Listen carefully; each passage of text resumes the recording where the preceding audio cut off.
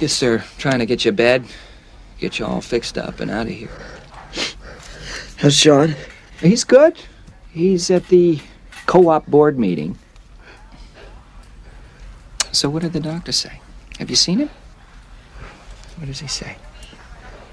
I have pneumonia. No, I know, but they've got you on antibiotics? I'm sure that's what all of this is.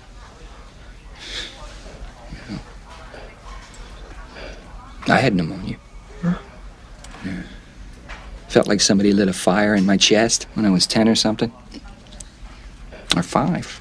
I don't know. Hello and welcome to the Lone Acting Nominees podcast, a show where I'm joined each week by a guest to discuss a movie that only received one Oscar nomination, that being for one of its performances. We'll talk about the performance in question, the movie as a whole, and its place in the Oscar race, among other things. I'm Gordon McNulty, and this week I'm joined once again by Christof to discuss Bruce Davison's Oscar-nominated performance in the 1990 film Longtime Companion. Christof, good to have you back. Hello, Gordon. Thank you for having me back.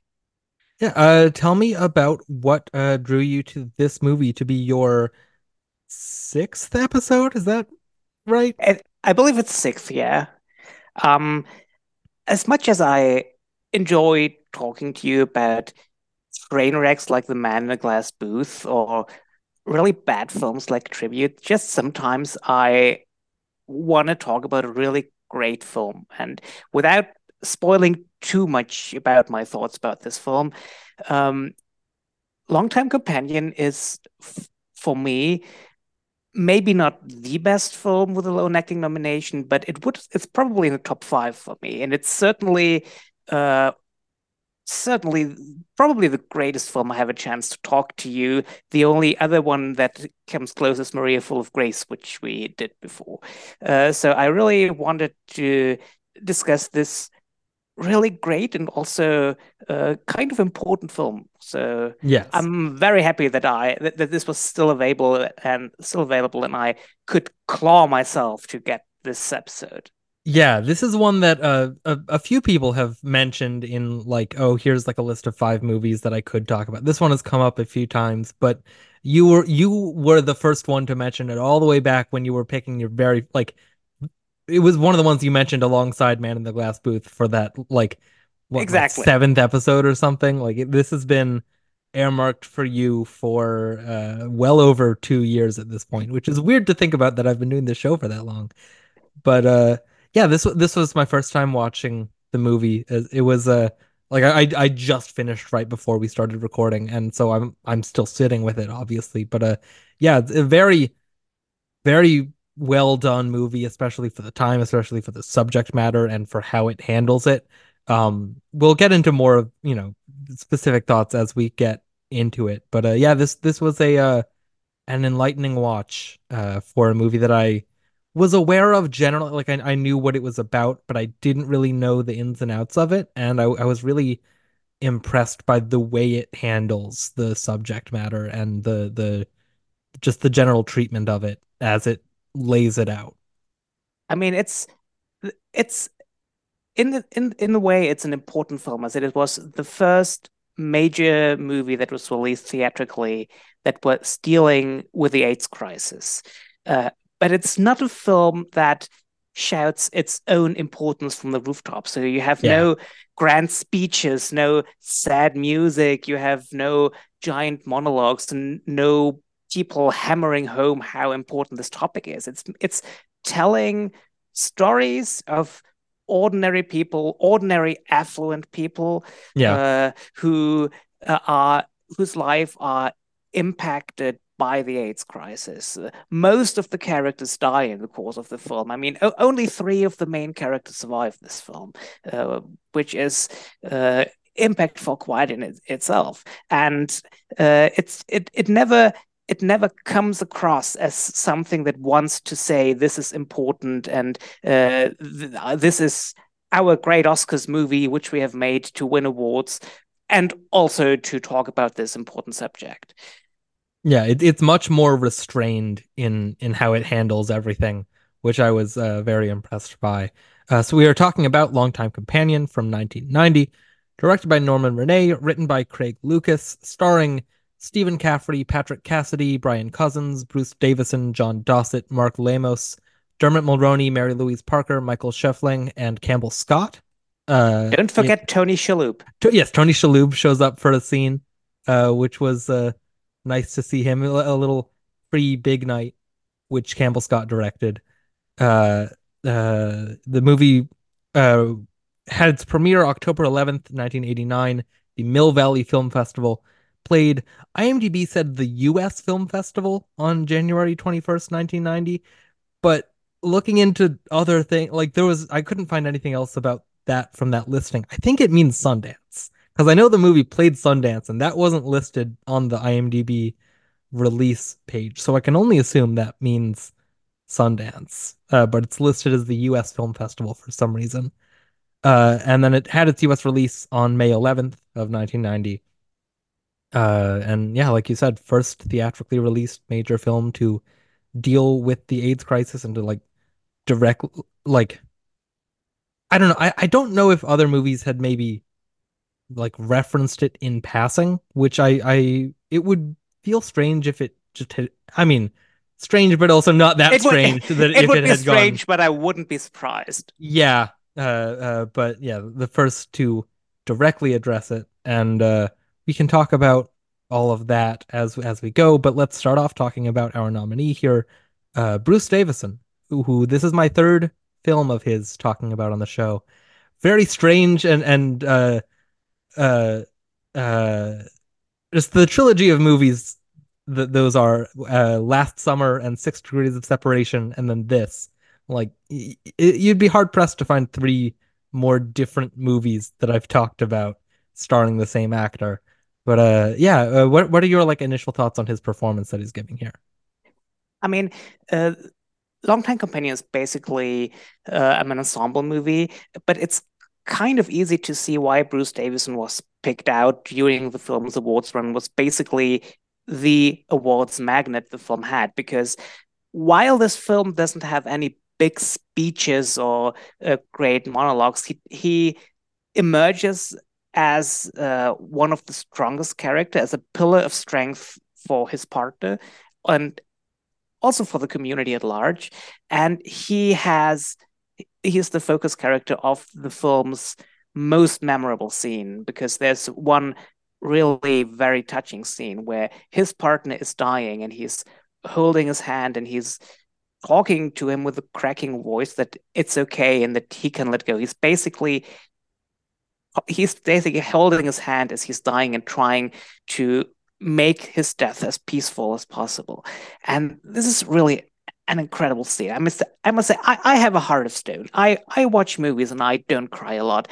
I had tears in my eyes when this scene played, because he's really very good in this scene. And I don't know if this was his Oscar clip. I would be surprised if anything else from this movie was his Oscar clip, Yeah. because it's so clearly the centerpiece of the film, the centerpiece of his performance, that as unassuming as this film is as a whole, this is the one scene that stands out.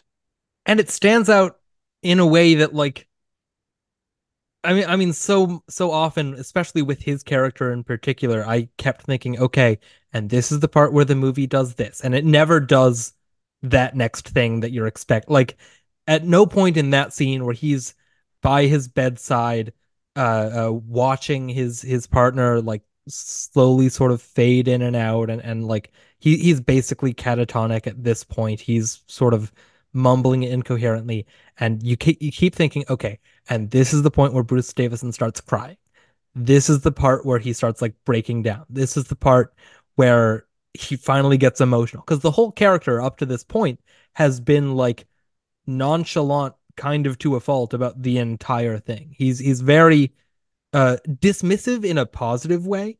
It's a very interesting perspective on this character where like he definitely carries himself with the like you mentioned, the affluence that this character who has like a trust fund, and every so often they'll reference how he's like exorbitantly rich and never really mentions it himself, but it's a thing that it's like one of the first things we know about his character.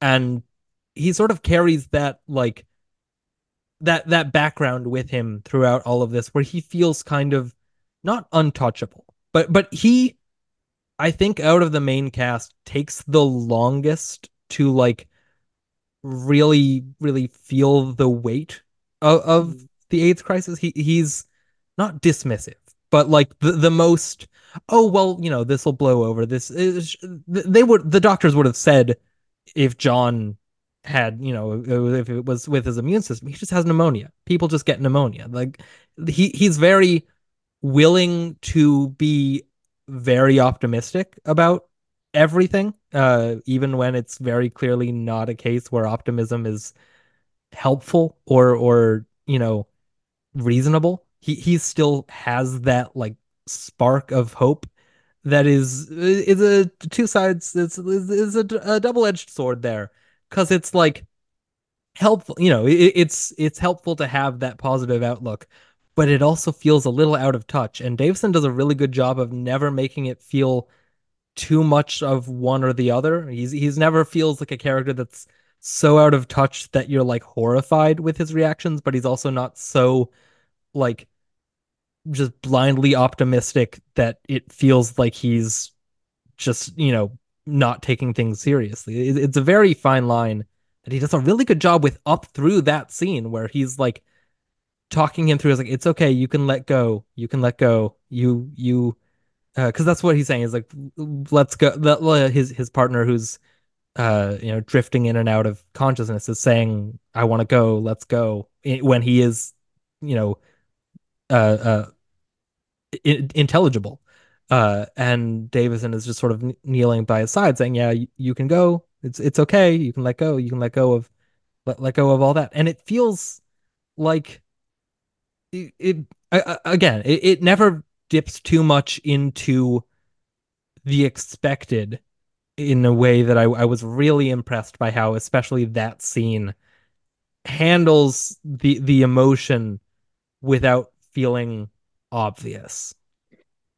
And interesting enough about that scene, I have read that Bruce Davison actually wanted to play the scene bigger and louder, and that the director Norman Renee talked him down and restrained him, said he didn't want this. He didn't want this to be the big dramatic scene. He wanted it to be quieter like that. I think Norman Renee's assistant later told us in an interview. And so I find it interesting that this centerpiece of this performance, which probably got him the Oscar nomination, a huge part of that is actually due to the director, who dialed the actor down and apparently had a very clear idea, a very clear vision of the film he wanted to make, and also had a clear idea that a huge dramatic moment probably would have overshadowed and been too much, and would have maybe tipped it too much over the edge to something he didn't want to see or didn't want to have in his film. Yeah, and it's also like it would have been out of character.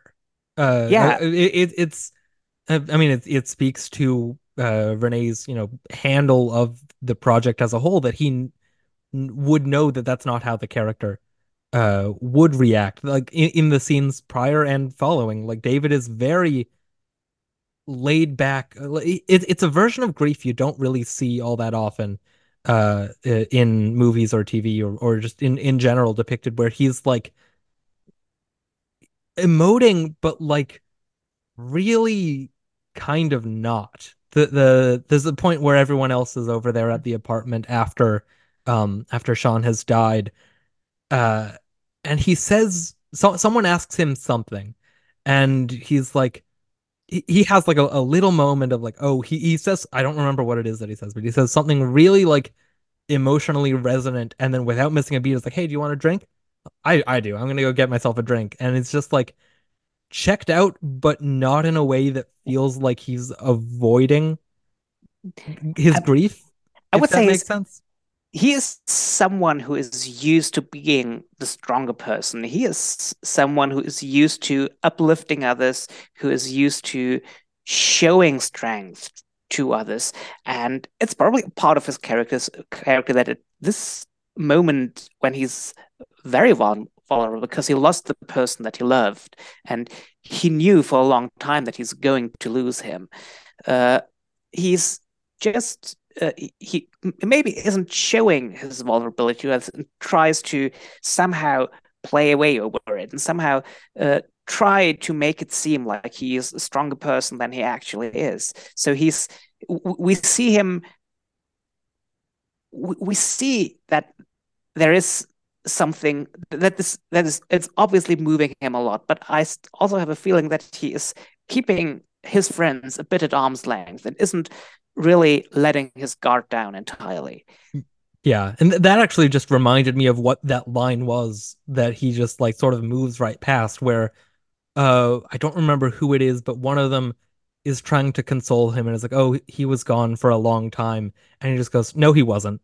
Hey, do you want a drink?" Like that's the like yeah, he was like, out for a while because we see Sean like very quickly deteriorating mentally and physically over the span of years. Uh but it's still like even in a case like that, and like I had a similar sort of case in my family very recently where like even if you have someone that is like very very clearly showing these signs of loss, it still doesn't prepare you for when they do end up passing. It's a very I don't know. It's this movie is it really handles the complications of grief in a way that doesn't feel in any way overdone, which a lot of movies do. A lot of movies just depict a not sanitized, but just a version of grief that's like not real. That is just not, I don't know. Um And also, I mean, it is a quote unquote AIDS movie because it is covering the AIDS crisis, but it is saying way things that are way more profound and way more general as it's here this depicting this version of grief and how it feels to hold someone's hand, hold the hand of a loved one as they are dying. So it goes beyond just merely portraying what it feels like to live through the AIDS crisis, but it makes much grander points about humanity and about very basic human emotions that everyone is going to go through at some point in their lives. yeah.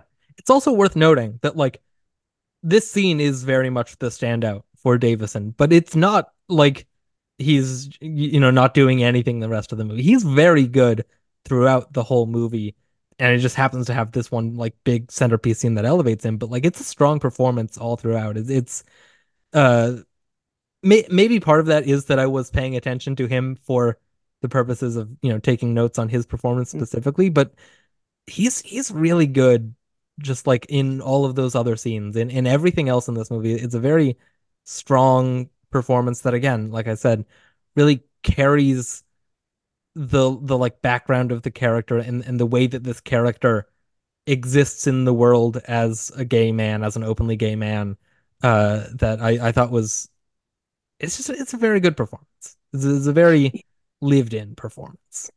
And it's also a bit of a layered performance because in the second scene of the film, when he is visiting his friend in the hospital who has AIDS, you see the way he reacts when talking to him, or how he reacts in the hospital environment, where he is clearly insecure. It's the only scene in the entire film where he is shown to be insecure. He's laughing insecurely. He is clearly a bit afraid because he doesn't know what John is having. He is clearly fearing that he might have this, what at this point was probably still mostly referred to as gay cancer, which was then very unknown and which was then very scary because it wasn't understood, not by medical professionals and not by lay people as well. Yeah, And at this we point it's like April of 1980. I wrote down all the dates just so I could keep the scenes in mind, but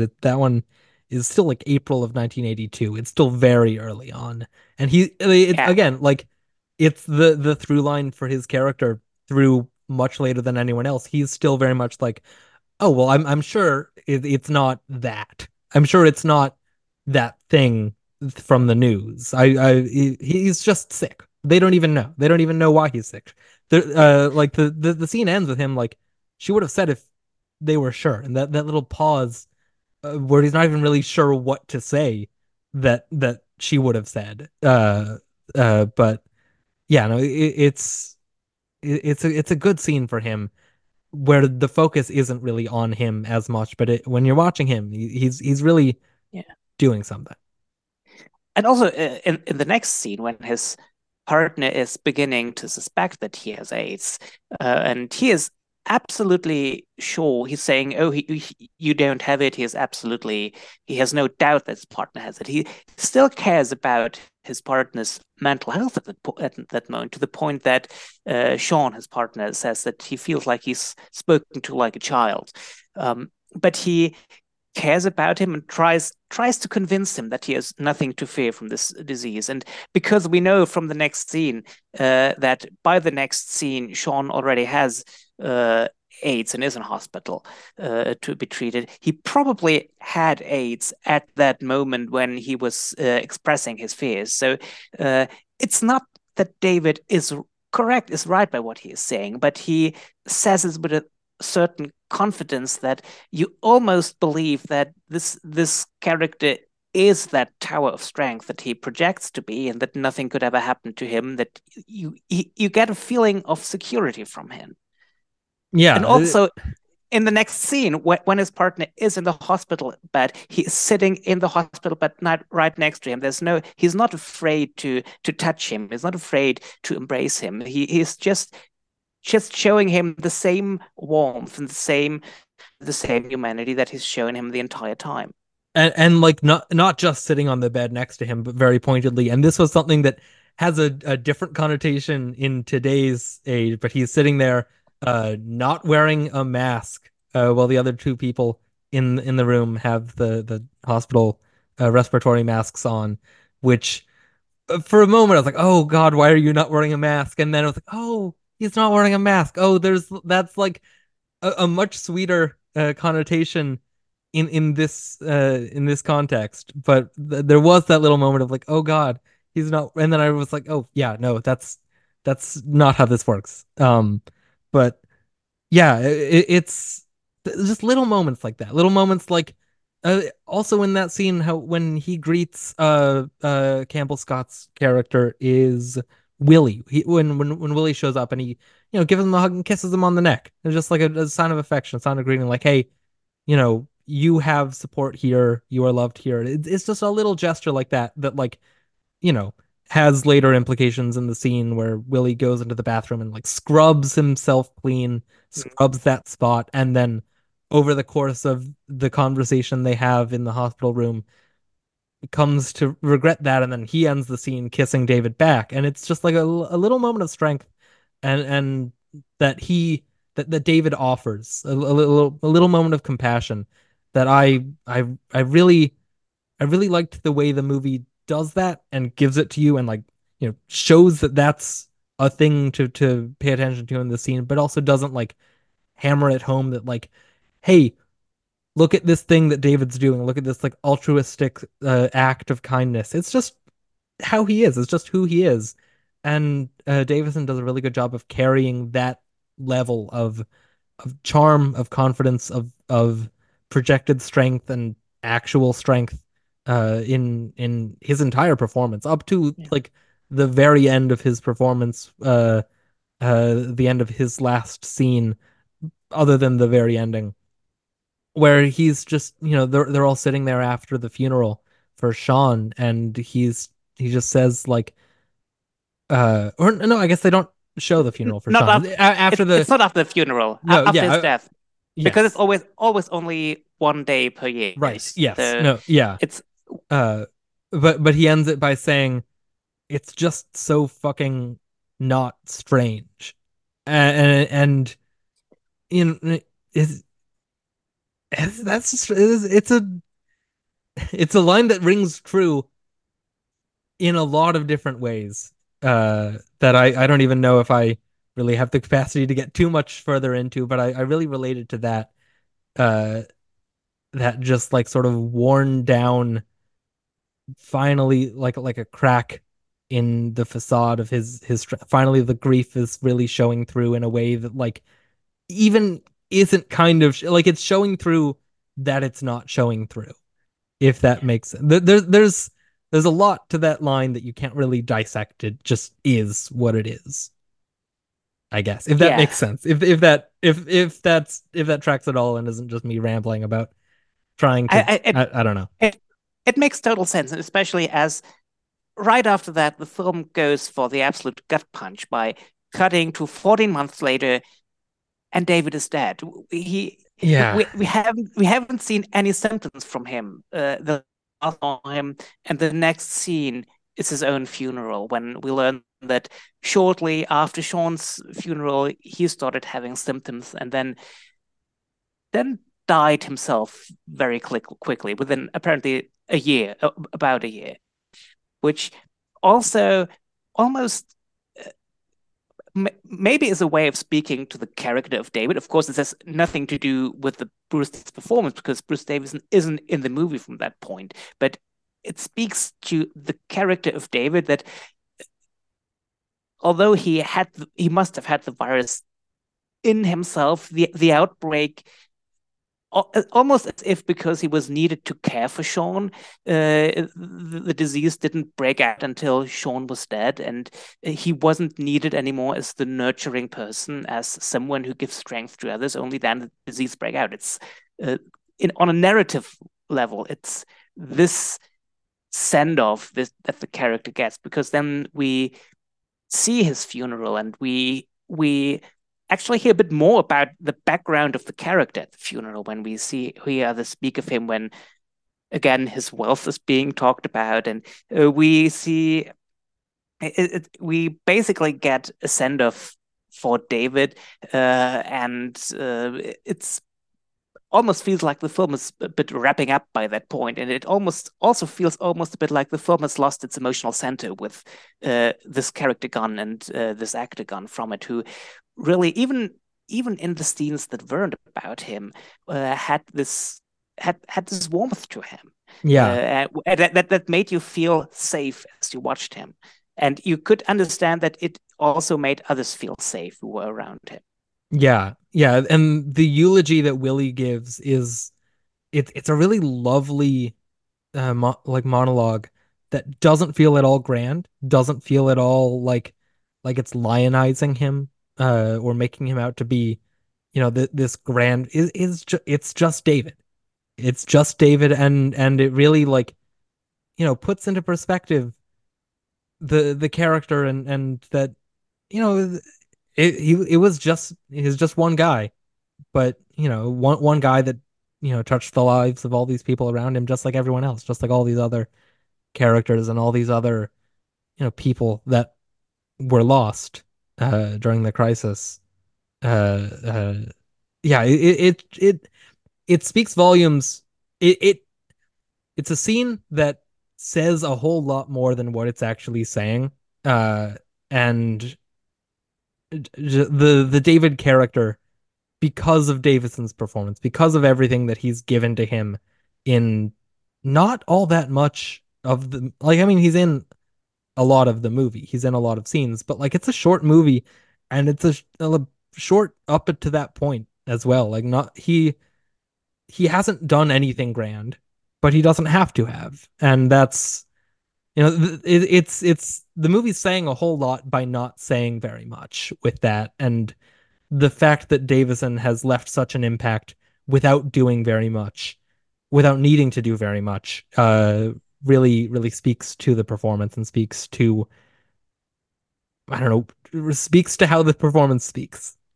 Yeah, and I mean we're almost making we're maybe making it sound like it's more depressing than it actually is, Yeah, because no, it this is a movie also that, has it has this movie has funny moments, and the yeah, performance has funny moments. There's one scene, it's the scene before he is holding his partner's hands as he is dying. In that scene, his partner Sean is a TV writer. He's writing for a TV soap opera, and uh, the year before he's dying, in the scene before he's dying, he is already struggling with dementia, which comes from his disease, and he is on the. You see on the one hand that David is basically doing Sean's job. He's basically working on the scripts that David is supposed to be working on. And when someone from the studio where Sean is working is calling, David is guiding Sean through the phone conversation by trying to tell him what to say, and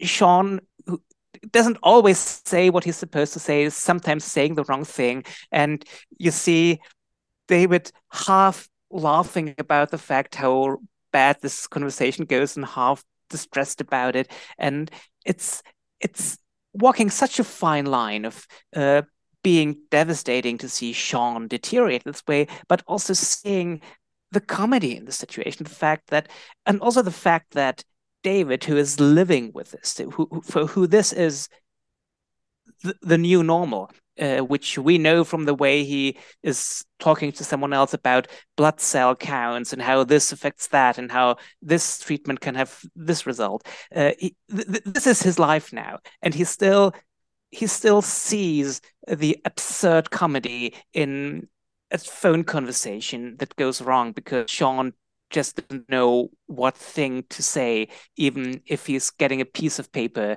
on which the line he's supposed to say is standing on. And even that other phone conversation in that same scene where he's talking to Willie about or he's talking to Willie about something else, but then at the same time Sean is taking his medication and he's just like, "Oh, well, he's getting light with a very real potential consequence of all of that," where he's like, "Oh, we just have to get him off of this medication so that his blood like red blood cell count goes up to this because he needs to have that so he can take this other medication. But if he goes off this medication, he might have another seizure. But if he starts taking this medication, he might go blind. So, it's sort of a and he's like saying it so nonchalantly, just like, well, that's the facts of things. But still keeping that sort of upbeat charm as a sort of like, there's nothing we can do about it. These are the reality of the situation. And even through all that, he still keeps that resolve, and it's just a really really solid understated performance that does a whole lot with very little. Not to say that he has very little to do, but he does very much with every little moment. Yeah. And without drawing attention to himself by taking away from the other actors. It's not like this is a diva performance that is, other than the one scene, which is all about him holding the hand. Other than that one scene, you don't get the impression that he is really hogging the spotlight from anyone. It is an ensemble film. He is, as an actor, he is lucky enough to get the biggest acting moment of the film. And he takes the chance, possibly because he's guided very well by his director, who knows exactly what kind of film he's making, what kind of performance is apt for this particular scene. But it's not like he is stepping on anyone's toes through the rest of the film, because he can comfortably fit into the ensemble in all other scenes, beginning with the first scene, which basically begins by all the characters reading out to each other the New York Times article that talks about this new form of gay cancer that has been discovered. And the first scene is the only one which doesn't have a date where it says when it is, but due to featuring this article, we can pinpoint the day that this scene is supposed to play as well. Yeah, and it's a is since we're sort of talking about that part in general, is there anything else we want to say about Davison specifically, or do we want to move on and talk about the rest of the movie? I think we haven't started repeating our praise about Davison, but I think we have pretty much made clear that we both are very fond of the performance and why we're fond of it. And I think there are other things in this film we could also talk about. Yeah, love Bruce Davison in general as a character actor. Always happy to see him pop up in things, and great to see him get like a real showcase role like this that isn't too flashy, but is is a very good performance. If it wasn't clear enough from all of our praise so far, but yeah, let's move on and talk about some of the rest of this movie. Yes, yes, yes, he does. No. Oh my God! I think that. Don't you think that's brilliant? No. I do. What? That's why it's so popular. Reagan? No, E.T. Well, it could be. No, why everybody loves Reagan? He looks like E.T. You've spoiled everything. Who? Listen to this. E.T. spoiled everything? This is a great political analysis. Ronald Reagan. Ronald Reagan spoiled E.T. Look at this. This is unreal. And that's why we love him so. We think he's an alien. Oh, does that mean you can't go see him now for the 55th time? Is there anyone else in this cast you want to start off highlighting, or anything else in general you want to start off highlighting? I mean, maybe we should, before we get into the details, we should talk about the structure of the film, because I think the ingenious way in what makes this film stand out in particular is the way it shows what the AIDS crisis does, how it packs this into less than 100 minutes, because the film basically consists of 9 scenes. I think it's 9. And every single scene is one day in 1 year. We get 1 day in 81, 1 in 82, 1 in 83, all up to 1 day in the year in 1989, in which we always see the same group of people, most gay, mostly affluent, professionals who are seeing their life impeded by the AIDS crisis. And in the first scene, which is the day that the New York Times article is released, we see what is taken away from them. We see them living their happy life in kind of a secluded society where them being gay does not pose a problem. We don't see any hints of homophobia in the first scene that they're doing, because they are in this sort of a secluded group. And then we see how disease affects them, how it affects them before they even have it themselves, when it's only a general threat, how it affects them when a friend has it, when a loved one has it, when they themselves have it. And through this structure that we only see 1 day at a time, we never see one long suffering of the same character. Except maybe the case of Sean, who we see at different stages of his disease. Yeah.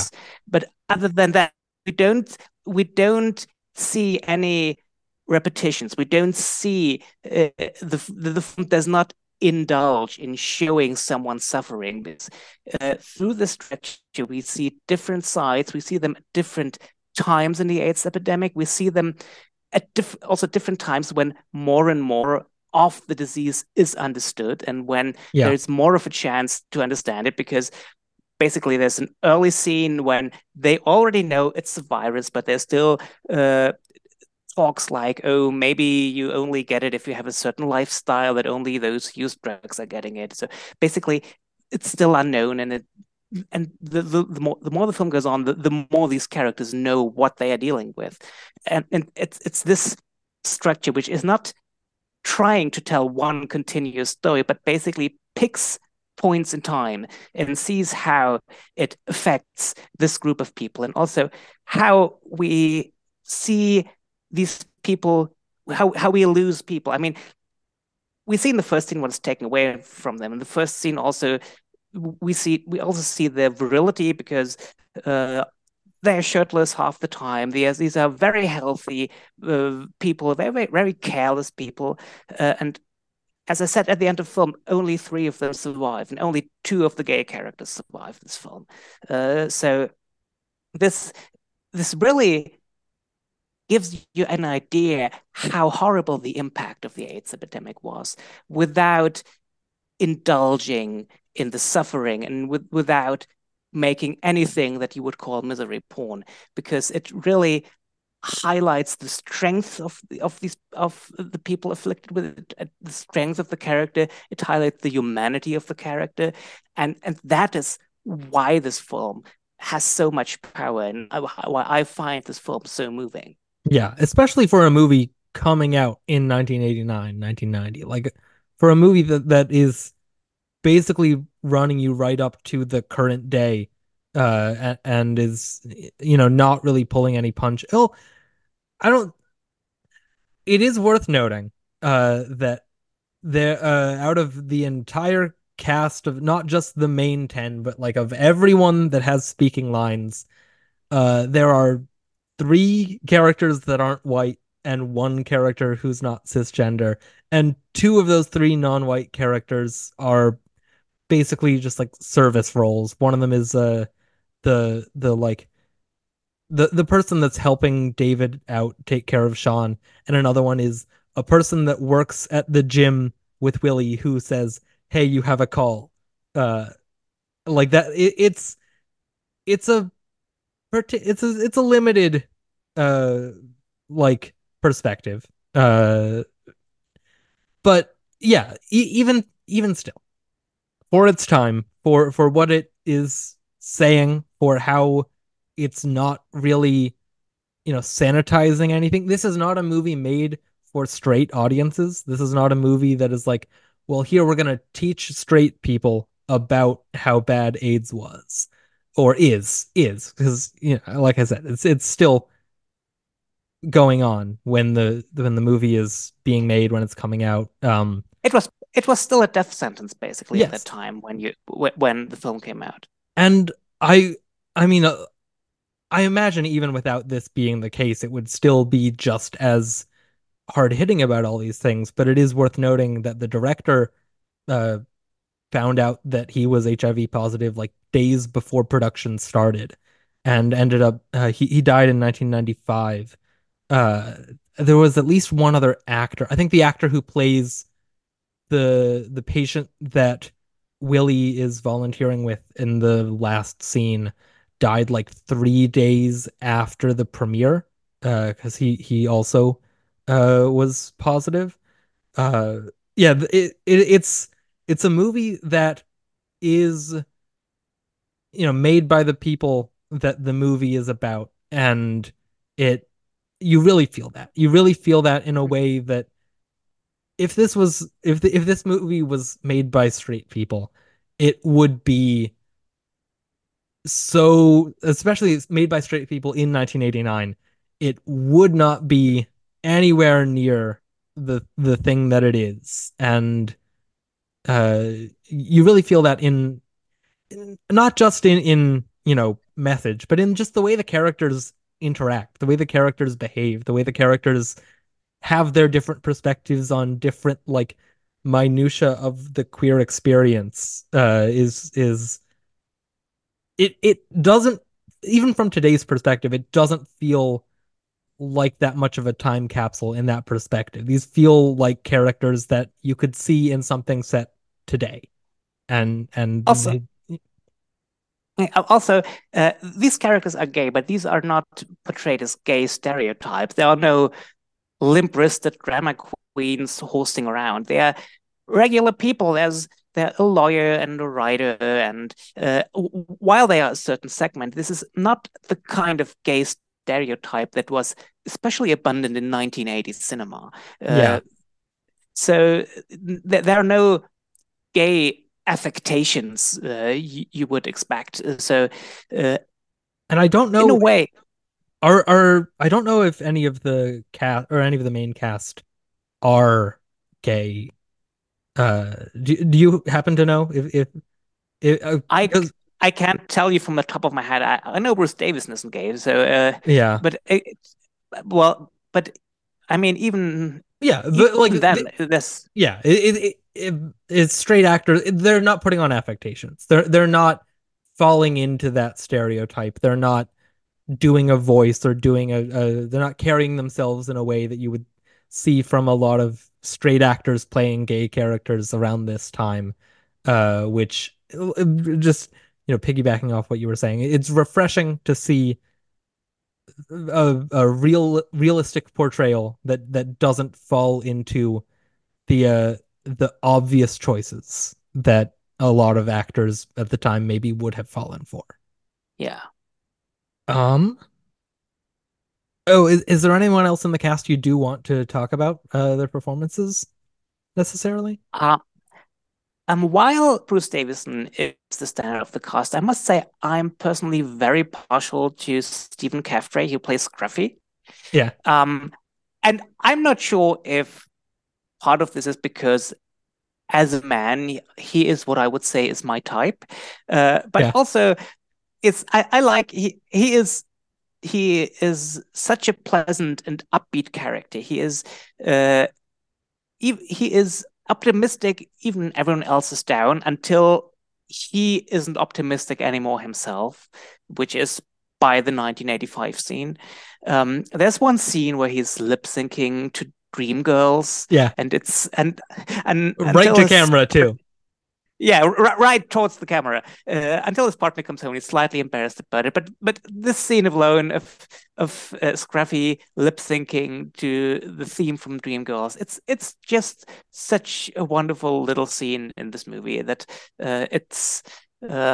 And I know I just said there are no gay affectations in this film, and now I say one character is lip syncing to Dreamgirls, but it's It feels real. It feels yeah. like, it's just because it's This not. is a character enjoying himself when this Absolutely. song is playing. Absolutely. Like there's a lot of little moments like that I think benefit from having a queer director to, guide the performances of, I imagine, probably mostly or entirely straight cast of like, hey, here's a I don't know, here's how a gay person would behave or would deliver this line or would act in this scene without, falling on, I don't even know what like would have been the like base point that an actor would have pulled from in 1989 of like what other gay stereotypes they would be trying to emulate from having seen, but it William definitely, Hurt. yes, William who Hurt who in gets Kiss of name the dropped Spider in the Woman, movie, name dropped who gets name dropped anachronistically, I should say, because they oh are right. referencing his performance in Kiss of the Spider Woman in, I believe, the 1982 scene. So at least 3 years too early. Yeah, that's totally right. I didn't even note that. But yeah, I don't think there would have been another one they would have been talking about then. Yeah, I mean Uh, they don't say Kiss of the Spider Woman. The quote I wrote it down. It's all right for Bill Hurt to play a fag, and I don't think he played a notable gay character before Kiss of the Spider Woman, and that's the I 1982 scene. Yeah, I can't even think of another William Hurt movie from before 1982. Well, I Body guess Heat. yes, Body Heat yeah. is from 81. And And he's definitely not playing a gay yes. character in Body Heat. Is Altered States also before then? Is he in I Altered think States? that I'm That's I'm too quite certain all that states it's before 1983, but I'm not entirely sure if he's in it. too yep. He's apparently first build. So good on me for pulling that for a movie I haven't seen. Uh how did we get on William Hurt? Oh, right. Yeah, no, there's yes. Actors playing gay. There's lots of little moments of levity and joy that I really like that help the movie not feel so morose. Not that like I'm going to this movie about the AIDS crisis saying like, "Hey, make me feel good." But like there's moments of levity that, help tell a balanced story and a balanced just experience. There's the point where Paul is someone. No, Paul is the partner. Howard is the actor. Where Paul comes home after Howard has had the audition and is like, "Oh, hey, how'd it go?" And Howard just like, "Oh, it went fine. I got it." And they have this sort of back and forth of like, "You kidding? You fucking with me?" No, yeah, I got the part. 2 years. And then they just sort of look at each other and then they both like jump up and start hugging and it's very sweet. It's just little bits like that make these not just the characters feel lived in, but the relationships feel very lived in. They all feel very much like they're playing these long-standing couples or these new couples in the case of Willie and Fuzzy as that couple like gets Scruffy. together. Oh, is it that might be like a translation thing. It's Fuzzy in the version Isn't I this have. Is there Yeah, everything that I'm on the Wikipedia says fuzzy. In the movie, all my notes say fuzzy.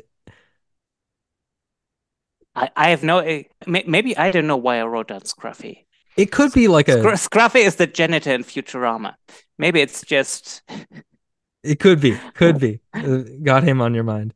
Yeah. But like as that relationship, yeah, it's fuzzy. I said Scruffy before. I mean, they're synonyms. They mean the same thing, more or Yeah. less. I mean, Fuzzy is a nickname because he has a lot of hair, so he's Yeah. Scruffy. That Scruffy would also be an apt nickname for the same reasons.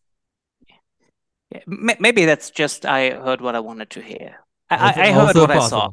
Yeah, very true. And that beard looks good on him too. But yeah, like I mean, their relationship as it sort of ebbs and flows over the years, as we see them meeting, we see them getting together, and they're, as far as I can tell, still together by the end of the movie.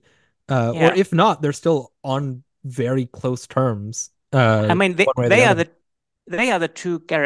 two gay characters who survive the film. Yeah. I mean, the final scene, the conversation the three remaining characters have is probably the closest thing the film has to a cliched monologue of how important this is when they say it's inconceivable that there were times before all this, but it leads into a fantasy ending scene which feels earned because if you remember that this film was still made when at a point in time when an AIDS diagnosis meant that he would probably die within a few years. So there's really no way to make an ending to this movie, and there's no way to end this movie full stop because it's in the middle of the AIDS crisis still.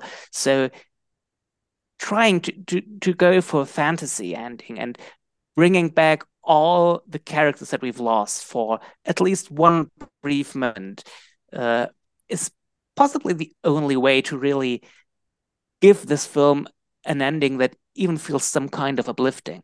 Yeah, and you get the shot that's on the poster of Willie hugging John, Dermot Mulroney, which Dermot Mulroney is not in this movie very much because he dies in he's the a lot second more scene. on the poster than he's in the film. Yes, he's very good. I thought he was very charming. And also he looks so much like Benny Safdie, and I couldn't not. It was like it feels like Benny Safdie like went back in time and is just in this movie. It is unsettling how, because like if I'm looking at Dermot Mulroney now, I wouldn't really note a resemblance, but here looks exactly like it. Very, very strange. If you just see the poster, I mean he is the big face on the poster, even though he's barely in the film. It's still kind of Benny Safdie-ish how he looks. Yeah, just a little bit. Anyone else in this guy? Campbell Scott is really good. I really liked him. He's like probably as close as you get to a main character. In this, you see his perspective. I think he has the most like individual perspective scenes over the course of it all.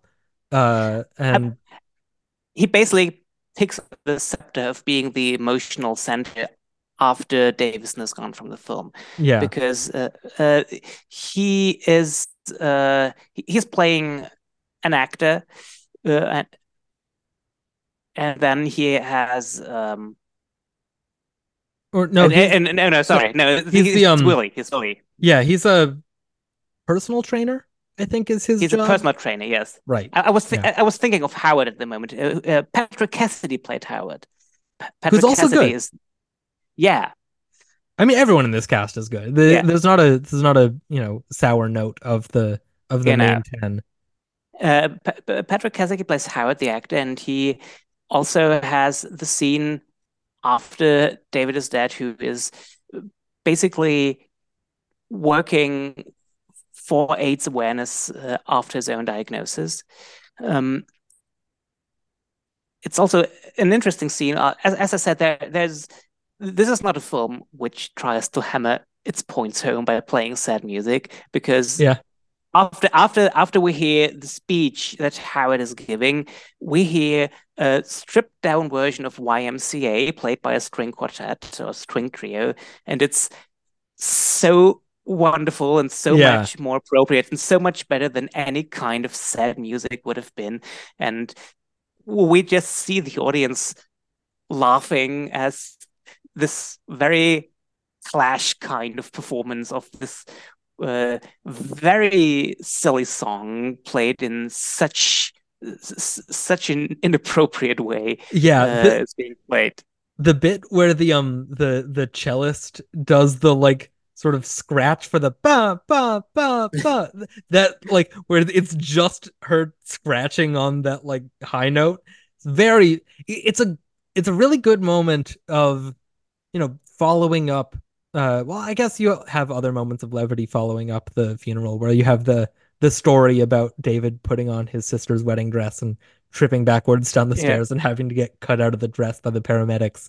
But it's a good moment where like it's the movie telling the audience, and it's also the performers there telling the characters that like it's okay to laugh, because Yeah. it sort of takes a while for the characters to be like, oh, this is supposed to be funny.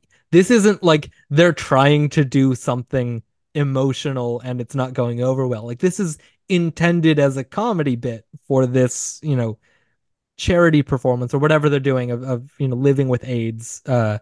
And it's a really nice moment on that level as well, because it is giving you permission kind of to like, still live a life with joy and live a life with pleasure and stupidity and like, whatever life you want to live. And it's a nice little moment there on And it top of seems being like very funny. It's scenes like this that make this a movie about resilience and defiance rather than a movie about suffering. Yeah. Yeah. What else in my notes do I want to mention? I don't really have much to say about Mary Louise Parker, who's fine, but is more of like a way to connect some of these characters than an actual character herself, which makes sense. She's very much on the sidelines by nature of the character, but she's fine. I mean, the film is not about her. Yes. She's So also there. Even although she's one of the third of the three surviving main characters, she doesn't really have any scenes where she's at the center. Yeah. I don't have really any other notes or things I wanted to mention. Did you have anything else to say about the movie in general? I think, yes, I think I'm just looking through my notes, and I really wrote scruffy everywhere. I didn't write fuzzy a single time. I don't know how scruffy got into my head. I mean, once you get it in mind, it's in there. You got incepted. Yeah. Uh, The one thing I wrote about the director Norman Renee is you mentioned that uh, you said he was diagnosed with AIDS shortly before filming it. I read somewhere he was diagnosed with it in 1987. However, the one thing I read that he was hiding the disease himself Yes. from everyone else, from almost everyone else involved in making the film as he was making it. I think maybe it was shortly before production started. So I guess maybe it was a prolonged production before filming actually started. It could be. That would make more sense from what I had read, I guess. But yeah, do we want to move on and talk about some Oscar stuff? Let's talk about some Oscar stuff, yes. Bruce Davison in Longtime Companion. Andy Garcia in The Godfather Part 3. Graham Greene in Dances with Wolves. Al Pacino in Dick Tracy. And Joe Pesci in Goodfellas. Okay, so you mentioned up top that like Bruce Davison is kind of the magnet for appreciation for this movie, and that holds true with a lot of these precursors. Like I said, it played Sundance, where it was up for the dramatic grand jury, the winner there being Chameleon Street, and it won the Audience Award for dramatic filmmaking. The Golden Globes, Bruce Davison wins Best Supporting Actor. The other nominees there, Oscar nominees Joe Pesci, Al Pacino, and Andy Garcia, and then Hector Elizondo for Pretty Woman and Armand Assante for Q&A. So a lot of uh, gangsters, and I wonder if, I mean, it didn't end up splitting the vote at the Oscars, but I wonder if those, and I haven't seen Q&A, so I don't know the nature of Armand Assante's character there, but it seems like a crime sort of something, right? I don't know if he's a good guy or a bad guy or what, but that may I, have. I have seen it, but I must admit it was a while ago. I don't really remember the film itself. I'm kind of surprised that Albert Finney isn't here for Miller's Crossing, who would be another gangster type Another, yeah. performance. And he's so much fun in Miller's Crossing, and he would have been a great nomination both for the Golden Globes and the Oscars and anything else. I mean, my supporting act, my personal supporting actor lineup for this year, I think has three Miller's Crossing performances in it. Just because, like, how do you go for, Finney, but not Turturro and Polito as well? Like, they're all so, that movie's so good. And those three performances are like some of the best that the Coens have ever brought out. And that's really saying something. But Yeah. love me some Miller's Crossing. What a shame that it happened to be in a really organized crime heavy movie Yeah. here that it sort of gets swept under the rug. Uh, but speaking of John Turturro, New York Film Critics Bruce Davison wins supporting actor, also placing Joe Pesci and John Turturro. And National Society of Film Critics Davison wins runner-up Pesci, and then tied for third place Al Pacino and John Turturro.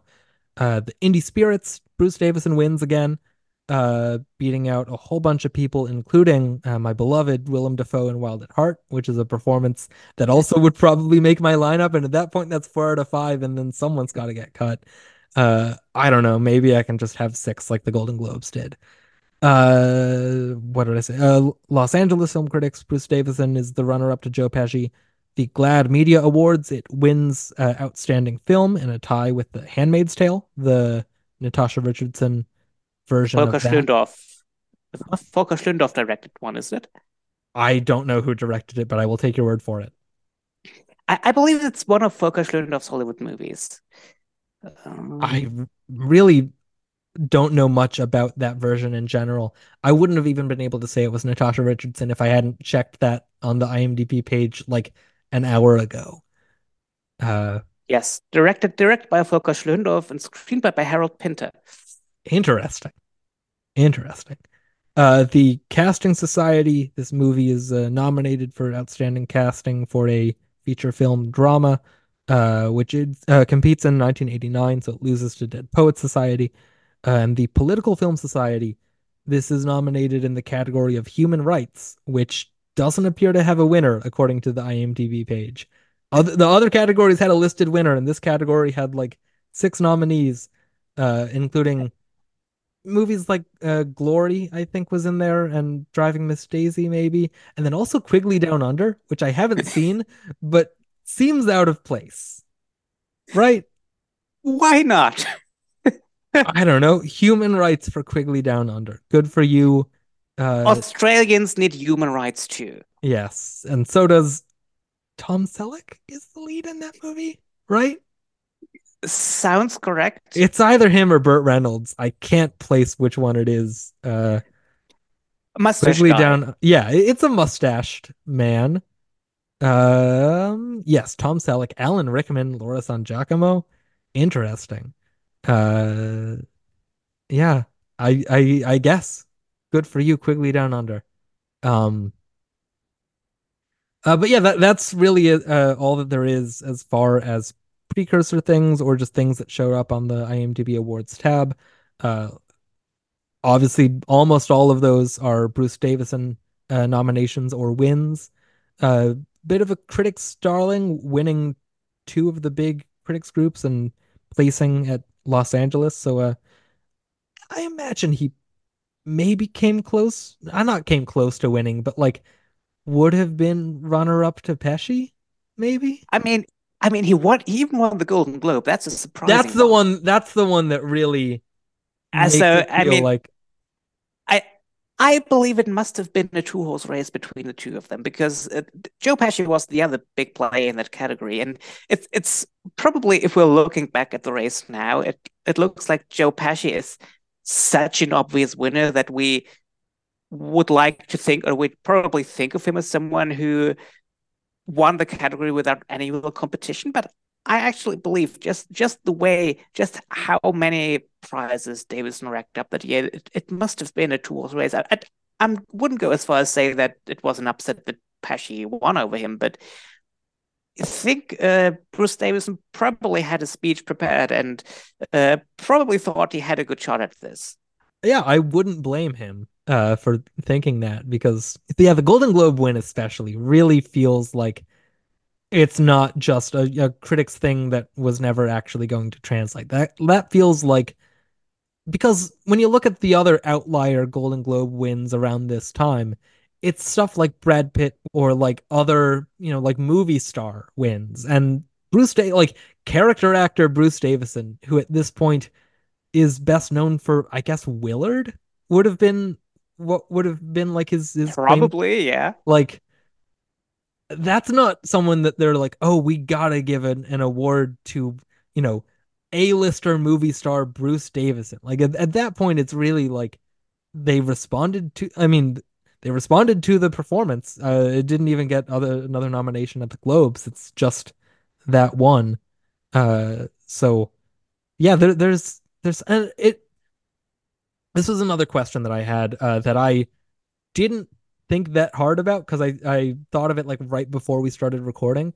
Um, because this is a case where like it feels like the momentum for Davison in particular uh is kind of a way to reward the cast as a whole. Like they're picking out the one from an ensemble. How often do you get like a big like a true sprawling ensemble like this that ends up with more than one acting nomination? Because like the Gosford one, Park. yeah, Gosford Park, Nashville? yeah, the two Altmans. But Yeah. other than that, like L.A. Confidential just gets the Kim Basinger nomination. Magnolia just gets the Tom Cruise nomination. I always keep forgetting that Julianne Moore wasn't even nominated for Magnolia. It's weird. It's a weird like I always want, and I've never seen the end of the affair, so I can't speak to that Yeah. performance. But like when I'm filling in, oh yeah, the 1999 nomination for Julianne Moore, Magnolia. Nope. Um, I But she can't. got it. She got in for Boogie Nights, and so did Bud Yes, Reynolds. yes, but that one, as much of an ensemble as that is, that one has like a protagonist. You have Dirk Diggler in there as That's true. the protagonist of that movie with a big ensemble around him. But like a true ensemble, you don't get a lot of like. I mean, Babel also has two. So I'm disproving my little theory here, Yeah. as I'm thinking about it more. But you have Parasite with zero. Yes, yeah. There's I they're think weird about ensembles. I think maybe the problem is, I mean, if I think of uh, Parasite, for example, it's also maybe the problem is if there's no clear standout, if everyone is good and no one has the one scene that outshines everyone else or overshadows everyone else, it's a bit hard to find a consensus who it should be. And as much as I could say, you could basically fill up the entire supporting actress lineup with women from Parasite. Um, as long as there's no clear consensus who to vote in the nominating process, it could basically happen that everyone just is somewhere in the sixth, seventh, eighth spot, but just no one has got enough support to just pull ahead into the top five. Yeah, yeah. I'm just looking at the SAG ensemble, just like the history of the nominees there to see if anything else pops out to me. Um, Traffic is another one that had buzz around other performances, but only ends up with the Del Toro nomination. Um, Almost Famous, not really, because you do have a lead there. Gosford Park, like you mentioned, that one definitely pokes a little hole into my little pet theory here. Um, Crash, big ensemble, just gets the Matt Dillon nomination. Little Miss Sunshine, that's another one that does end up with two. But The Departed also only one acting nomination with that huge And the ensemble. wrong one. Yeah, yeah, very much so. Um, No Country for Old Men even kind of fits into this, where like Yeah. there's not really a protagonist there. But And it kind of feels like Tommy Lee Jones got the nomination for it as well, even though it was for yeah, another movie. yeah, Inglorious Bastards also feels like it fits that. I'm not going to go through all of these, but yeah, it's a thing where like they'll have one actor represent an entire ensemble, and it feels like maybe that also helped propel Davison towards not just, staying in the conversation, but like getting all those wins. Is it's like, well, we don't have an ensemble prize, and we're not gonna, in order to be able to properly recognize the movie in general and the full ensemble of it, we're really going to rally behind one performance, and Mm. Davison ends up being the one, and I feel rightly so. He's the best of the ensemble in general, but it's just an interesting little thing that'll happen sometimes. Yeah, it's also I wonder also if just thinking of the chair of the let's say the two horse race between Davison and Pesci is uh I think the disadvantage of Davison was that probably a lot more of the voters have seen Goodfellas than Longtime Companion, Oh, because I would certainly. expect almost everyone has seen Goodfellas. Um, on the other hand, maybe Longtime Companion was a bit more of a passion pick. Also, clearly a progressive choice back in 1990. Yeah. Um, on the other hand, I mean, Joe Pesci is Joe Pesci. I mean, I love Longtime Companion. I really love Bruce Davison's performance in it, but not even I am certain. Not even I would say I would vote for Davison over Joe Pesci, because Joe Pesci is so damn good in He Goodfellas. He's really is. such a scene stealer. He's such a firecracker. He's so unpredictable. You always you just always don't know what to expect from him next. He's so good. Maybe it's just unfortunate that Davison was in the same year as this powerhouse of a performance, and also by an actor like Joe Pesci, who probably had a bit of an overdue factor, at least going back to Raging Bull, where he was already great as well. So, uh, in other circumstances, if Pesci wasn't here and anyone else was up that year, I think Davison would probably have won, because wasn't probably not really a clear alternative. But with Joe Pesci, such a powerhouse, it was just bad luck to be in the same year as him. Yeah. I wonder if this had got held for another year, he probably would have beat Jack Palance, right? Yeah, I mean, yeah, I I mean, don't mind Jack Palance's win, I've never seen it. I'm saving it for when I end up doing that episode. But and we got a famous Oscars moment from it. we So, should we uh, certainly did. Um, Something else I but wanted to mention just now, but keep talking, it'll come to me. I think I think he would have beaten Joe. He would have beaten Jack Palance, which uh, it's it's a fun win, but not really one the we needed to have. Yeah, yeah. I don't know. I don't know. Um, oh, just looking at the Wikipedia page here, apparently this movie played the Cannes Film Festival, and IMDb just didn't tell me. It screened Uncertain Regard, which what else would have been in that? Uh, Now Wikipedia is also being weird about not showing me. Okay, here we go. Um, Oh, I don't know if I recognize any of these other titles anyway that played Uncertain Regard at this can. But I've talked about this can before because this is the one where Wild at Heart wins the palm. which is also a cool pick. Love that one is one of my favorite weird little Palm winners. Is out of all of David Lynch's filmography, that's his Palme d'Or. Is Wild at Heart. Well, I'm not the world's greatest David Lynch fan, so I don't really agree with you there. But I Fair. yeah, I'm just I don't recognize any of these uncertain regard titles either. But there's one That film makes me directed. feel a lot better because I'm like, oh well, I maybe these are foreign movies that I'm just out of the loop on, but makes me feel better I, to hear that you also don't recognize them. I don't recognize most of the directors. I see that one of them was directed by Monica Vitti, Oh, huh. also known as Peppa Pig. I cannot I can no longer see the name Monica Vitti without having the great urge to say Peppa Pig. It's I'm sorry. Oh, love that. God, I had something else that I wanted to say earlier, or that I thought of and then forgot. Give me a second because it's like on the tip of my tongue. Um, God, it's really just not anywhere in my notes. There was something that I had that I wanted to mention, and now I just don't have it. Oh well. If I think of it later, I'll say it. I'll cut around all this. Maybe Um, one maybe one other thing, since you mentioned things that were on Wikipedia and aren't on the IMDb. According to Wikipedia, there was a winner for human rights in oh, the Political Film Society in 1990, and it was Driving Miss Daisy. of course it was. Of course Yeah. it was. Uh, yeah, Quigley Down Under sure is on there. Uh, I don't know why that is. But yeah, good for you, I suppose.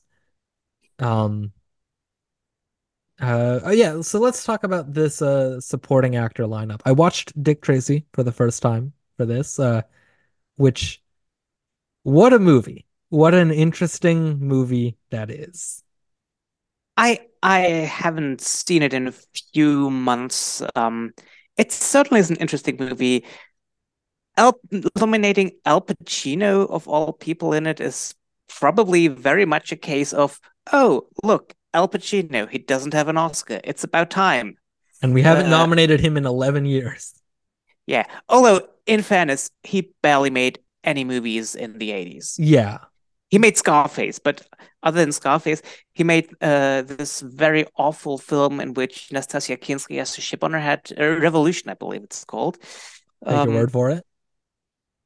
but other than that, Al Pacino barely made any movies in the 80s. He was mainly working on the stage, so the Academy didn't have that many chances to give him Oscar Yeah. nominations. Uh, he's fun in it. He's having a good time. It certainly feels like a precursor to all of the rest of Al Pacino's career after Dick Tracy. Uh, not saying that is a bad thing, but it definitely is like, oh, he locked into something here and kind of kept on that mode for most everything else after that. And it works. It's fun. He's having a good time. I don't He sorry. sure has. Yeah. I don't have that much more to say about the performance because it's not necessarily the most nuanced or it's not a performance you can really dig deep on. It's just a fun, good time supporting a big role. I mean, it's a fun comic book movie, Exactly. Yeah. and it's a fun comic book performance. Yes, very much so. You love to see it. Good for you, Al Pacino. Um, so when I did Wild at Heart, I told myself, "Oh, I'll watch Dances with Wolves next time. I don't have time for it." And then when I did The Field, I was like, "Oh, I'll watch Dances with Wolves next time." Audience, listeners, I did not watch Dances with Wolves this time. I think I probably just don't want to watch Dances with Wolves, I think is what I've realized. And I'll watch it eventually, but like, eh, I can't blame you because Dances with Wolves is Dances with Wolves is a movie that makes 3 hours feel like five. Um, I don't really like it. I haven't seen it in a while as well. I certainly had no urge to rewatch it for this. What I can say from memory, Chief Dan George is probably the best thing about the entire film. So Graham Greene. Chief Dan George's Little Pig Man. The other native supporting actor nominee. This is so embarrassing. Sorry. Yeah, Graham Greene still is the best thing about. Sorry, Graham It's all Greene right. is the best thing about this. About it's probably the best thing about the entire film. I don't mind the nomination at all, but there's no way I'm gonna rewatch Dances with Wolves anytime soon. It's so much longer than 3 hours. Yeah. Yeah. Dick Tracy at that cool what, hour 45, hour 50 something. That was an easy like, oh, I'll watch Dick Tracy for this. Hell yeah. Yeah, Dick Tracy seems like a fun time to put on and maybe not pay the most attention, but like check in when I can and enjoy it. And I don't think I would have had the same experience with Dances with Wolves. You Or would not. with The Godfather Part 3, which I also have not seen and decided not to and feel pretty good about that decision. I mean, there's no reason to watch only The Godfather Part 3. It's okay to watch it as a coda to the first two Godfathers, even although compared to them it's a bit of a letdown. Um, I understand why Andy Garcia got nominated for it because he's good in it. It's not a nomination I would have handed out. Um, and also it's obviously unfair to compare The Godfather Part 3 to the first two Godfathers because the first two Godfathers are among the greatest movies ever made, and no film would compare very well to them. Um, so yeah, Garcia is good in the film. I don't mind the nomination. I wouldn't have given it to him, however. Yeah. I mean, it's nice to have an Oscar nominee Andy Garcia. Uh, so, I'm not going to take that, not having seen the performance, I'm not going to take that away just for the fact that it's in a movie that doesn't have a great reputation, sight I mean, unseen. the thing about The Godfather Part 3 is what I find interesting about The Godfather Part 3, Sofia Coppola is actually not very good in this. I have to agree Yeah. with that, as hard as it is, as much as I want to say. But she got such a bad beating from everyone that I find it miraculous that she, less than a decade later, found the courage to start a career as a director because she was pummeled so badly by everyone that uh, now following in the footsteps of a famous father and directing films was basically like painting a huge target on the back of her head. And if she wouldn't have started her career as a director with two films as great as The Virgin Suicides and Lost in Translation, she would probably have been pummeled very badly for them as well. So it was almost a brave act by her to actually go into direct, to believe in herself and believe in her talent, which she obviously has. She's not an actress. At least she's not a good actress in this movie. I Yeah. hate to admit this, but she is a very good director, and I am happy that she didn't let the comments, didn't let the fact that she would have had a harder time than most others convincing critics of her talent as a director deter her from actually making movies. Yeah. Agreed with all of that, having not seen the performance, but having heard from even people that are like, I don't know. I didn't have an answer to what people are like in starting that sentence, but yeah, seems like just not her thing, acting, and doesn't have to be. Uh, I have only ever heard of a single person who liked Sofia Coppola's performance in The Godfather Part 3, and that's Francis Ford Coppola in the commentary track to The Godfather Part 3. Uh, Other than that, I don't think I've ever heard anyone say any positive thing about her. yeah, and it's also not like he's gonna go in there and be like, "Yeah, my daughter's a shitty actress. Get a load of this." But yeah, no, that tracks. That's fair. Um, is there anything else about these Oscars that we can sort of delve into? There aren't really, I mean, like I said, Davison is really the magnet for all of those uh all of the attention on this movie. So it's not really like there are other places to talk about it necessarily, but I mean, it considering that you probably hit a certain ceiling of Oscar nominations you could give Longtime Companion, yeah. which would mostly be above the line because technically it has, I would say, the production value of a prestige TV drama. So That reminded me of the thing I was gonna say uh earlier. We got it. Okay. This movie isn't streaming anywhere. The yeah, only it version should of be. it is it's on YouTube in a really low quality stream of it. This movie deserves like a Criterion release. And it is kind of strange that it hasn't gotten one. It feels like the kind of movie that they would it feels like a movie that would have gotten a restoration at some point. Like I think from what I saw, the last release of this movie was a DVD release in 2001. And since then, there hasn't really been any move to restore it or put it out anywhere. And that's a shame because it would be nice to, see this movie in higher quality than like what, 380p or whatever. Is And that I think it, and I think it's also a film. It is really a great movie, and if it was available to a broader audience in good quality, I think it's a film that is ripe to be discovered or rediscovered. And yeah. I think it it has a good reputation, judging by those who have seen it.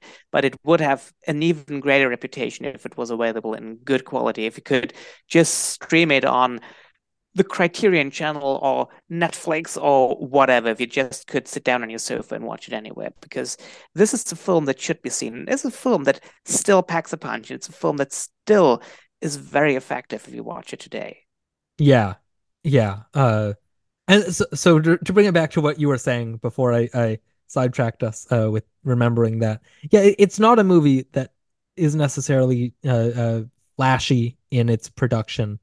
Uh, so it would really, I mean, uh, if it were to get another nomination, it probably would be for its screenplay, which what this is a weird original screenplay year, right? There's like a lot of uh, okay, so I haven't actually seen any of these movies other than Ghost, so I can't speak to anything beyond that. But like, it feels like there's other movies that would, and maybe I'm just saying that because Pretty Woman didn't get nominated, and it feels like Pretty Woman would have been nominated. But I don't know. How does this screenplay lineup stand out to you?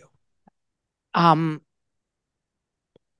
Alice is a mid to good Woody Allen movie.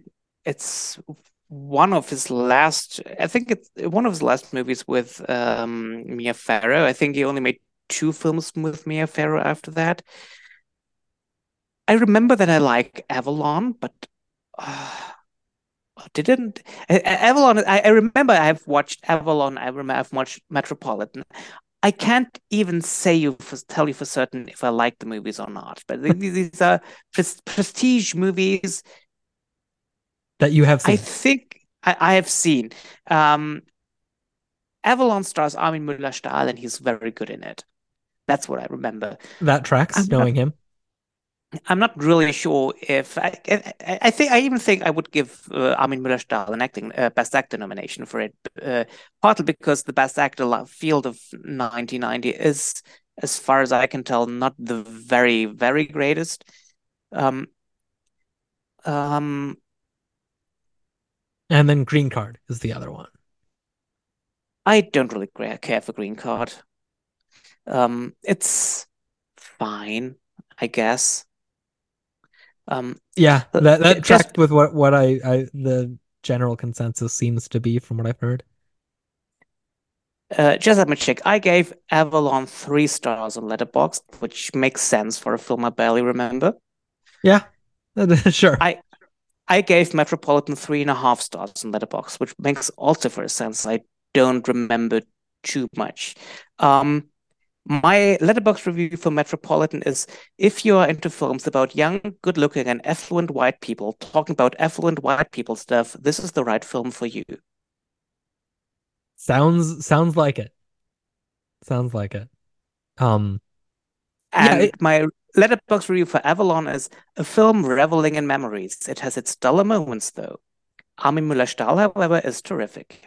Yeah, I didn't have a lot of things to say about either of those two films, and that they slipped yeah. from my mind fairly well. So, Best Original Screenplay nomination with this competition, I would easily give a Longtime Companion nomination and a win for the screenplay. Yeah, yeah. I mean, comparing it against the one I've seen in Ghost, I would absolutely put this above that.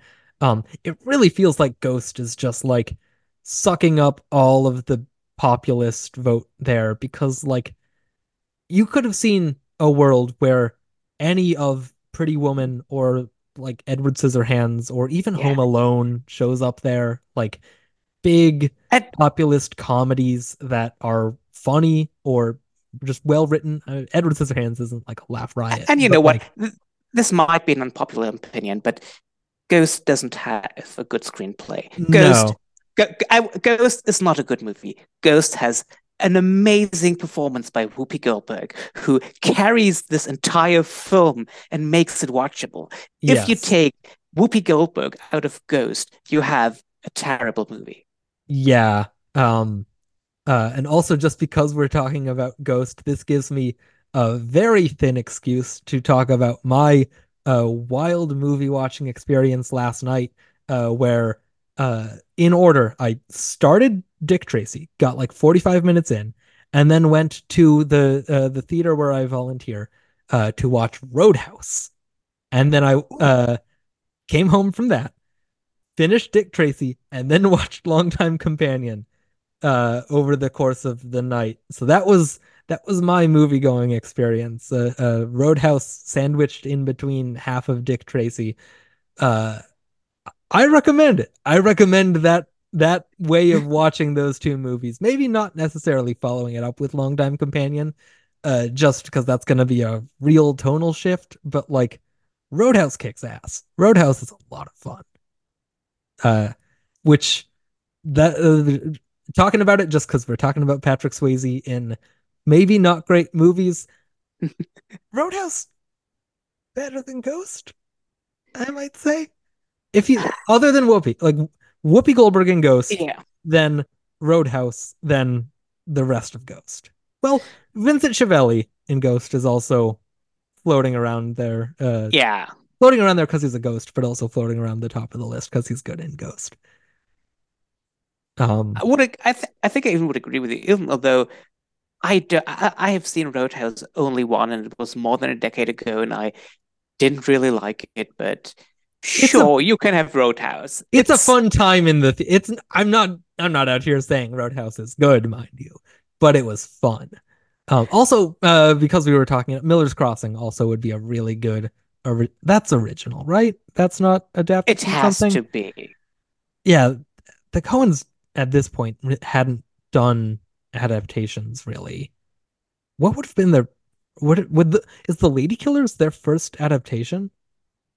It depends on would you count Oh Brother Where I Art get Thou yeah. as adaptation? I guess depends on where you fall on Oh Brother, which 50-50 on that, really. It's inspired by but It inspired by So They Claim. so they claim. I mean it has a credit in the opening credits based on Homer's Odyssey, which there's bits in there that have their parallels, but yeah, I'm just looking at other 1990 movies now that uh I can't say for certain whether or not some of these are original or adapted, so I can't is Jacob's Ladder I think is adapted from something, right? I also don't know if the screenplay is really what I go to that movie for, but that is also a good movie in this year. That is just the Wikipedia page for Jacob's ladder from the Bible. That is not the movie. Um, yeah, I'm not gonna go too much deeper into figuring that out. But yeah, weird original screenplay year, having not seen the movies, just like on the fact that most of them like don't have like not even that they're necessarily poorly remembered, but just that they're not really remembered. They're just Yeah. sort of movies that are there and not even really in the Oscars conversation elsewhere either very much. I don't know. Is there anything else to say about this year's Oscars, or do we want to move on to closing thoughts? I think we can move on to closing thoughts. All right. So, in your fantasy world, where you get to pick all of the nominations, what nominations would you have given to Longtime Companion? Well, first of all, Bruce Davison can keep his nomination. And I would also throw a nomination to Stephen Caffrey just because I really like him, even if keep calling him Scruffy throughout this entire podcast. um, I'm obviously giving it the Best Picture nomination. Yeah. I might even give it a win even over Goodfellas because I really like this film a lot, and I don't love Goodfellas as much as many others do. Yeah. I'm one of the people. I actually like Casino more than Goodfellas, but that's just me. I would also give Norman Renee a Best Director nomination for the scene in which he's talking Bruce Davison, dialing him down Yeah. alone. It should be worth it. Um, so That's a we good got point. picture, director, two supporting actor nominations and screenplay, and then, as we said, we sort of hit a ceiling because this doesn't, unless you give it a random editing nomination, there's not really a technical category where you could really justify giving it the nom. Yeah. I mean, the editing is a pretty it does a good job of maintaining the a bunch of different characters and interconnected storylines, but even like comparing it against other movies of this era that are doing interconnected storylines, it's not nearly as flashy with the editing. And it's basically more the structure which comes from the screenplay rather than the Yes. editing. It's Yeah. it's not like the editor decided, oh, you know what? Let's just cut out everything that doesn't happen on these 9 days and Yeah. do just them. So while it's the kind of thing that if you really love it, you could probably throw it the random editing nomination because I sometimes have a feeling that the Academy is throwing at least half their editing nominations just out to movies they love, but can't really say why this is a particular feat in editing. Like Green Book. Yeah, yeah, like Green Yeah. Book, or like Driving Miss Daisy. Right. Yeah. Or another racism in cars movie, of which I'm sure there probably is. So you won't find any below the line categories here. It doesn't have. I don't think it really has a score. There's at least not one that I particularly noticed. It's more song based. The more of a soundtrack, Yeah, pulling in stuff like that. but not original songs. So Yeah. not as original song nomination either. So you're really just above the line. But above the line, I would give it pretty much everything it's eligible for. Yeah. Oh, you're telling me that YMCA wasn't written for this movie? Color me shocked. This- Yeah, I don't know if I can get quite there with some of those. I did really like and respect this movie. I don't know if I would go quite as far as picture and director, but I'm absolutely keeping Bruce Davison. Absolutely throwing this as screenplay nomination. Um, there's other really good, like we didn't talk that much about his performance, but oh, let me find his name again. Oh, I closed out of the page. Oh no, give me a second. Um, uh, the actor that plays Sean, Mark Lamos, is really good, and does a really good job of showing the decline of that character over the course of it, and also even before even before he's diagnosed, even before he's afflicted, it's just a really good characterization of this like TV writer for a soap opera that like knows that what he's doing, knows that his show is, a soap opera, in the way that the movie is making it, a standard soap opera. And it's just a fun character that you really feel for as he has this very slow decline. I already alluded to this being a very packed supporting actor lineup for me, but in a vacuum, he's absolutely in there because it's a very good performance that I would not bat an eye at a nomination for. And yeah, I think that's where I come down, but I also wouldn't turn my nose up at a picture director nomination either. And I think that'll do it for this episode. Thank you so much for coming on and talking about this movie. Thank you for bringing this one to me. Thank you for letting me have it, with apparently several others also saying they're interested in it. Yeah, of course. Always a pleasure to have you on the show. Where can people find you and your stuff? Well, I feel like I'm fading away from Twitter a bit, and I haven't really arrived anywhere else. So for the moment, you can find me on Letterboxd as Christof, where I probably do the most things. And I'm also Mr. Whiplash, your curator for the actor and German subcategories on Sporkle. So if you feel like quizzing, you can find me there as well.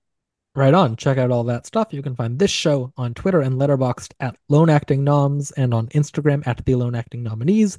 That'll be it for this episode. Thank you for listening.